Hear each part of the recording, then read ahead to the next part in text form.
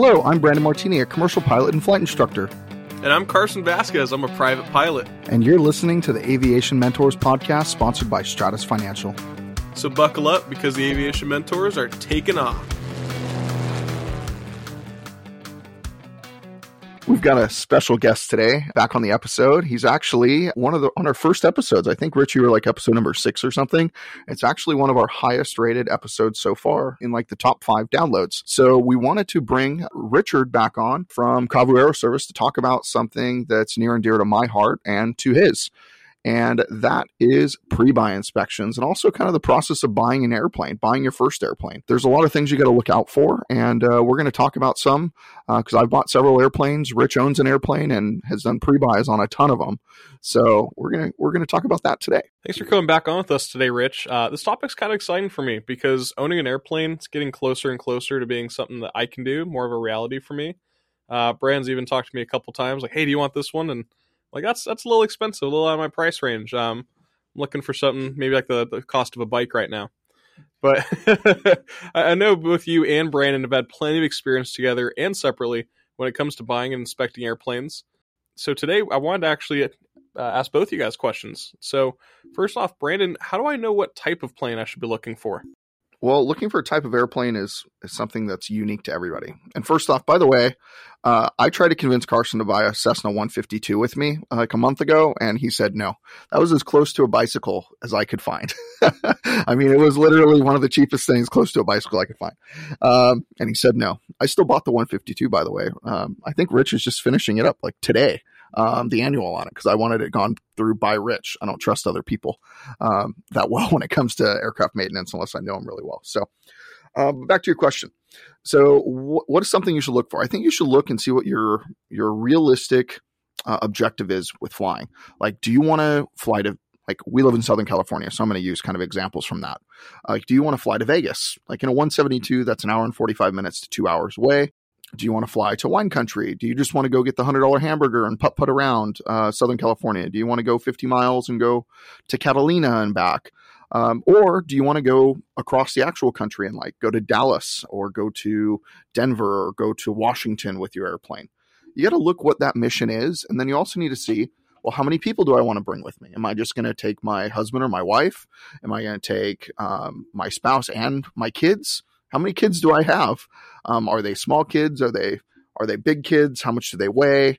Am I looking to take a trip that is like just an overnight or same day trip? Or am I looking to take a trip that's like a week long where I need to take a ton of luggage? So these are all factors that you have to think about when buying an airplane. And I always recommend, if you kind of have, I don't know, 4 or 5 people in your family and you've got younger kids and you want to go a decent distance and get there in a decent amount of time with a low cost, I tell a lot of people a Cherokee 6 or a Piper Lance or something, or a Saratoga, depending on what your budget is. Those are all airplanes that can haul a lot of weight. They don't go super fast, but they go fast enough, and their range is good enough for everybody, even though my range is just whatever my bladder is, which is how I identify with airplanes, like how long I want it to fly in. So really you have to look and ask yourself, like, what is your mission? I mean, you could also have a different kind of mission, like, hey, I just want to go fly solely by myself and I want to go do aerobatics. So I want to go buy a Pitts, or I just want to go fly low and slow. And I want to fly backcountry. So I want to get some type of STOL airplane, or I want to compete in competitions like National STOL, things like that. So those are all different things you could look for when buying an airplane. So you have to ask yourself kind of a lot of questions and then narrow it down from there.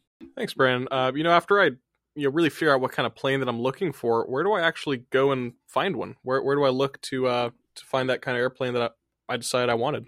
So there's a ton of places. Believe it or not, Facebook Marketplace is probably one of the most prominent places to buy and sell airplanes right now. That sounds crazy, I know. But I will get multiple offers on a plane that I have for sale in like the first day, a week. It hardly ever takes a month to sell an airplane through Facebook Marketplace, unless it's just totally overpriced or something's really wrong with it, or it's a really specialty airplane. But normally, like, I sold a Cherokee 6, I think in, 2 days. And I had multiple offers within like 20 minutes on Facebook Marketplace. And I posted also to Trade a Plane, which is another place you can look for aircraft, Barnstormers, Wing Swap, controller. I posted all these places the same day, and I didn't start getting hits on the airplane from any of the other locations until a few days later, and I barely got any comments or messages. So really Facebook Marketplace, and some of the groups in there that obviously you get acquainted with, those are the places that I always go personally to buy and sell airplanes. So it sounds like an easier process than I thought. Not being someone that buys airplanes all the time and sells them like you do, I just wouldn't know where to look. So Facebook Marketplace is sounds a little weird, but I understand it works. So now that I know where to look for them, I'm assuming you don't want to go rush into it. So how long does it usually take to find a good one when you're looking to buy that kind of airplane? And how often can you negotiate on that price once you found the good one? If you find a good one, it's probably going to be gone quickly, but it really depends on the market. The market can be really high or really low. There could be a lot of buyers, a lot of sellers. It really depends on the airplane you're looking for. Like if you go and try and buy a Cessna 172 right now, just get ready to go spend a lot of money. If you go try to buy a 182, the market has calmed down a little bit, but it's still really high. Same thing with Bonanzas, super high market right now. But if you go and try to buy like a Cessna 337, a Skymaster, push-puller airplane. So you can negotiate on those probably a little bit more, especially most people are buying those. You've got a little more knowledge. But honestly, it's just a buying and seller's market. I mean, whoever gives the best offer to the seller is going to win it.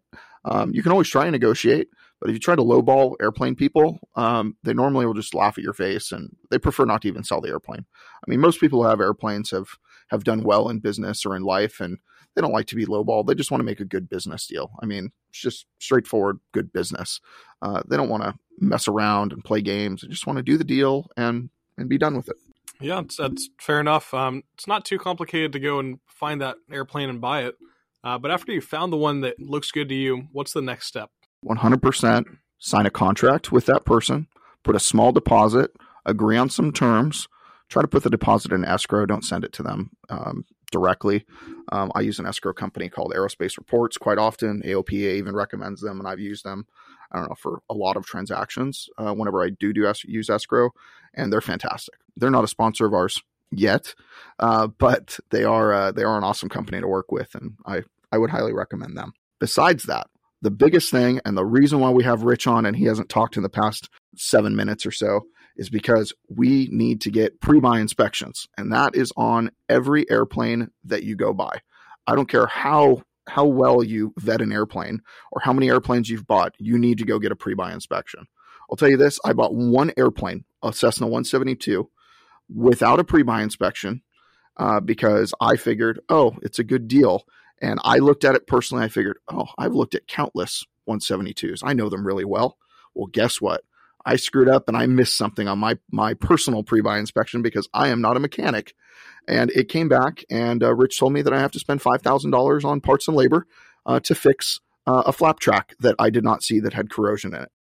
A pre-buy inspection is of utmost importance, and to get one from someone you trust, not someone the seller trusts, get someone that you trust. That means pay extra money, send someone there, or find someone you know on the field. Don't use the seller's friends. They are not your friends. They are the seller's friends. I would just say get a pre-buy inspection. It's super important. Thanks, Brandon. Glad you at least admit your mistakes when it comes to that. So, Rich, the man with all the knowledge, when it comes to that pre-buy inspection, how many do you think you've done? Let me take a think about that. Let's see. I think probably 50 or 60 pre-buys in the last 12 years of working in the field. It's a good amount of planes to go through you. So, having done so many of them, how does it start? Do you go to the plane? Does it come to you? Well, usually I get a phone call from the potential buyer, and we either set up me going to the plane or the plane coming to me. Either way depends on location and various other issues that might come up.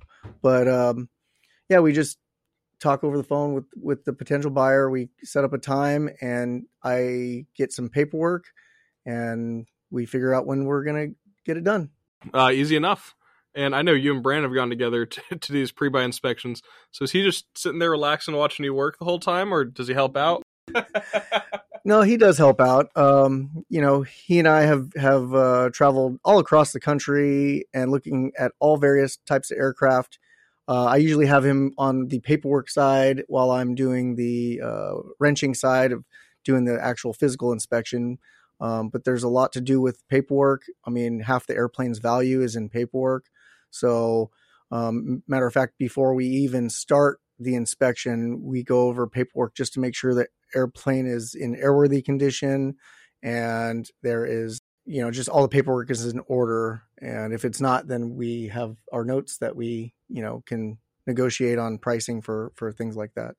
Yeah, paperwork's really, really important. I have to, like you said, like half the value in airplanes in logbooks, essentially. And sometimes an airplane can almost never be airworthy again if they don't have any logbooks. I actually had a couple discussions with the FAA. I said, what happens if you lose all the logbooks? They said, well, you can't reconstruct them. And then I talked to another FAA inspector and was like, yes, you can. And it's really funny because it's hard to go back and forth. But essentially, if you lose logbooks to an airplane, there's engine ADs that you can't confirm if they've ever been complied with unless you actually do like a whole teardown inspection or an overhaul on that engine sometimes. And that can be anywhere from $20,000 to $100,000 on engines if you don't have logbooks. So it's really, really, really important. And besides that, I know you mentioned paperwork. Paperwork is also important for another reason. Like, does the airplane have a lien on it? So airplanes don't have titles per se, like a car does. Like you don't get a pink slip in the mail from the DMV or whatever your state's motor vehicle licensing program is. But it's actually with the FAA, and all they do is track the chain of history of an airplane. So they track the chain of title, all based on bill of sales and contracts that have been submitted to the FAA. So I always run a history on the airplane, and I also run a registration search. And I actually do that through Aerospace Reports. And if you're an AOPA member, they actually give you a discount on that. And that will save you a bunch of time before you even hire somebody to go look at the airplane. Spend $75 or whatever it costs to run the paperwork. They'll tell you right away, hey, there's been a lien on it since 1985. Well, a lien since 1985 probably doesn't matter. No one probably cares about it, right? But if somebody decided they want to go after your airplane, now they have legal right to it, and you just spent $100,000. That doesn't sound like a very good idea to let that cloud. So whenever there's liens on airplanes, I pretty much just stay away unless I can get the lien cleared, which is always a really good thing. So outside of that, you're right, paperwork. How about like AD inspections? Like ADs, how important are those to look at? Yeah, definitely. With every, I have a program that I can, put in the computer and it pulls up, all the AD information on that aircraft, airframe, engine, propeller. And yeah, before we even start the inspection, I pull the AD report, see what ADs are recurring, what ADs are newer, which ones should be done and completed. And when we start our paperwork, we go through all the AD list as well. And sometimes that's flipping through every single page of the logbooks to find when the ADs were completed. So it's a little bit of a grueling process, but definitely one that needs to be done, especially, if you're buying an airplane. You never know what you're going to get. So it's very important to do that. And Rich, what are ADs? Because I know some of the people who are listening on here might not know what an AD is. What does AD stand for, and who issues them? And do you have to comply with them or not? Yeah, ADs stand for Airworthiness Directives, and it's put out by the FAA. And it's usually when something unsafe is wrong with a certain component, whether it's the airframe, engine, propeller, or any of the accessories that go with it.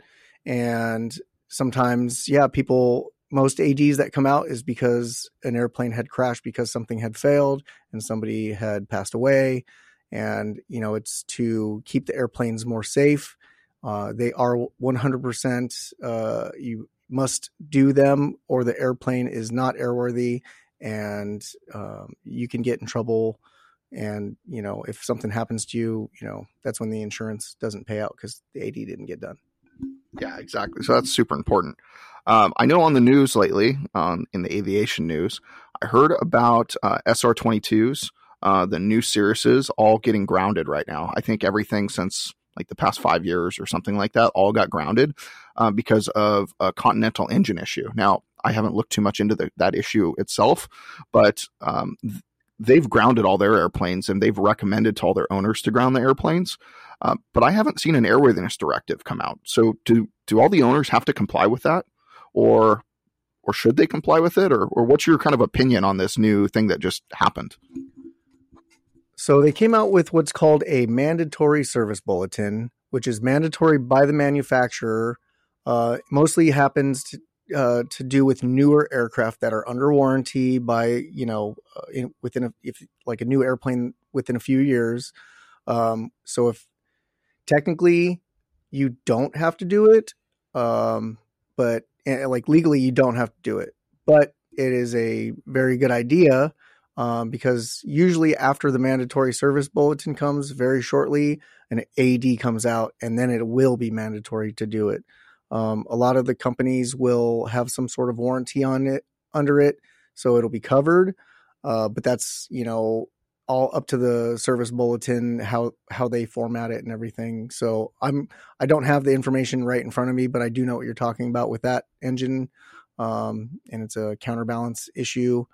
And so, and it's mostly by the engines that were either rebuilt or overhauled by Continental in a time frame on that. So that's really good information. I know that I told Icon one day, because I had a warranty issue, and I was like, hey, I've got this issue, blah, blah, blah. And I said, I know there's been a service bulletin come out, but I know those aren't mandatory. And they said, they're mandatory to us. So the manufacturers really care about it, even though if the FAA doesn't say they're mandatory, because the FAA is really the rule on it. But essentially, Icon won't go through with any of my warranty information or let me use my warranty unless I have complied with all their mandatory service bulletins. And they don't even call them mandatory service. They just call them service bulletins, at least the ones I've gotten from Icon. So you should really comply with those. And those are something that you can also look for on a pre-buy inspection. So back to it, aside from everything we just talked about, Rich, what do you look for when you start one of these inspections? Once the paperwork's been looked at and there's been a contract signed by the possible new owner, first thing we do is we'll go out and run the airplane, make sure it's in good running order, check all the lighting, check the physical appearance of the aircraft, make sure there's no bumps or scratches or dents or anything, visually on the exterior. And then we'll open it up like we're going to do like an annual or 100-hour inspection and check inside the cowling, do compression checks, bore scope the cylinders if is needed, check the landing gear, the brake system. I mean, we just go through the airplane and nothing's considered maintenance what we're doing. We're just inspecting. So we're just opening up panels, possibly putting the airplane on jacks, checking the landing gear, empennage, propeller, and just getting a general condition of the aircraft as it is. And I'm sure it's things that you absolutely want to avoid when you inspect these and you say, don't buy this airplane. What would make you say that? Have you said it before? That is a good question. And yes, I have said it before. And, paperwork is one of those things where if there's log books missing, if there's, like a lien on the plane like we talked about, those are some things. But I've seen some airplane condition where, there's severe corrosion on structures, very bad oil leaks and things like that. And if you're not willing to take on the responsibility of getting that fixed, I would say walk away from the airplane and, continue your search. I even ask whenever Rich and I do these for planes that I'm going to buy, I always ask, okay, what's the estimated dollar amount? Like, what's the best case scenario on this? And what's the worst case? Like best case scenario, hey, we clean this and we put something on it and now it's good for another 2,000 hours and that costs $500. Or worst case, we have to replace the entire wing and that costs $10,000. So I asked Rich for like the worst case and best case on fixing certain things. Then I'll normally go to somebody and say, hey, how can we reach an agreed price? Because I'm going to take the risk on fixing these items. And that's only if I'm comfortable taking the risk fixing items. Now, if I'm just a normal buyer, I probably don't want to put my airplane into maintenance for another month right after I buy it. I want it to be good right away. So when that happens, most people should walk away and make sure that you don't give a non-refundable deposit at that even. Like make sure it's a refundable deposit. under that circumstance. Sometimes it's part of the negotiation. You might lose your money, but it's totally worth losing your money on the pre-buy inspection and paying that cost rather than ending up with a junk airplane that you're literally spending $100,000 on over the next year trying to put money into it. And the last thing I kind of want to note on this whole subject is whenever you go buy an airplane and get the pre-buy inspection, plan on putting 10 to 20% of whatever your purchase price is. That means if you buy a $100,000 airplane, plan on putting $10,000 to $20,000. If you buy $1 million airplane, plan on spending $100,000 to $200,000 on maintenance and upgrades over the next year. Like the first year of ownership is going to be the most expensive for you. You're going to find all the little baby squawks that you don't like the jacks don't work for passengers in the back, or they're crackly, or you'll find that your cigarette lighter doesn't work, so you can't plug in your phone charger into it. Like little things like that will break and be annoying for you. So you want to make sure that you have a budget set aside to update, upgrade, or fix little problems that come up, because the person selling this airplane, they're probably selling it because they don't use it that often. I mean, most people, they sell airplanes they don't use that often. So now you want to make sure that because you're going to put on like a bunch of hours on that airplane the first year you own it. So it's going to be used a lot more. So things are going to break a little bit more often. So that's why I say keep that extra padding in there. And I just want to add one more thing as well. When you do find a plane that you're looking for, hire somebody that's never seen the airplane before, whether it's me and you have to send me across the country, or whether it's somebody, local near the airplane. It's just make sure they haven't seen the plane before, just because a fresh set of eyes on the airplane can see a lot more. I know firsthand, I've, had airplanes for sale from my customers where I had somebody else come and do a pre-buy and find stuff that I miss, which, I'm human. Humans miss things. I just highly recommend that somebody who hasn't seen the airplane before is the one to do the pre-buy. That really is really awesome advice to give out, because we are human. Just like people miss things on pre-flight inspections, pilots. That happens quite often, actually. Sometimes even I'll mess around with my students and I'll actually write them down so I don't forget what I did. But I'll leave things that should be safety items and people will miss them. It's because they don't use their checklist or they're just human. They just missed it. I mean, it is what it is. So, like Rich said, get someone who with never had eyes on that airplane. And I said it earlier, but I'll say it again. Don't let the seller recommend somebody for a pre-buy inspection. It's not advisable whatsoever. So, thanks so much for being on with us today, Rich. I really appreciate it. Well, thanks for having me. I can't wait to be back for another session soon. Yeah, let's get another 40 episodes or so, and then we'll have you back on. Yeah, thanks for being on with us, Rich, though. Seriously, as much as we joke around, I really do enjoy learning from you. You have a lot to teach us, a lot to teach me, so I do appreciate it. And buying an airplane, it's a huge purchase. At minimum, it's like buying a car or a bike if we're talking about that 152. And on the other hand, it could be like buying a house or even a mansion if you want to get really far up there. And it's something you really do want to do the right way and not just wing it. No pun intended. So taking an experienced IA like Rich with you can ensure you really know what you're getting into and you don't have a huge surprise down the road. That's all very, very important. So again, thanks so much, Rich. And if you'd like to reach out to any of us, you can reach Carson and I on Twitter or Instagram at Mr. Martini Guy or at Carson_AV17. We also have our emails up. You can reach us at Carson or Brandon at aviationmentors.com. And of course, you can find Rich and his services at kavuaeroservice.com. And as a wrap up for the day, remember, we're here to guide you in your aviation journey. So fly safe and enjoy the ride. See ya.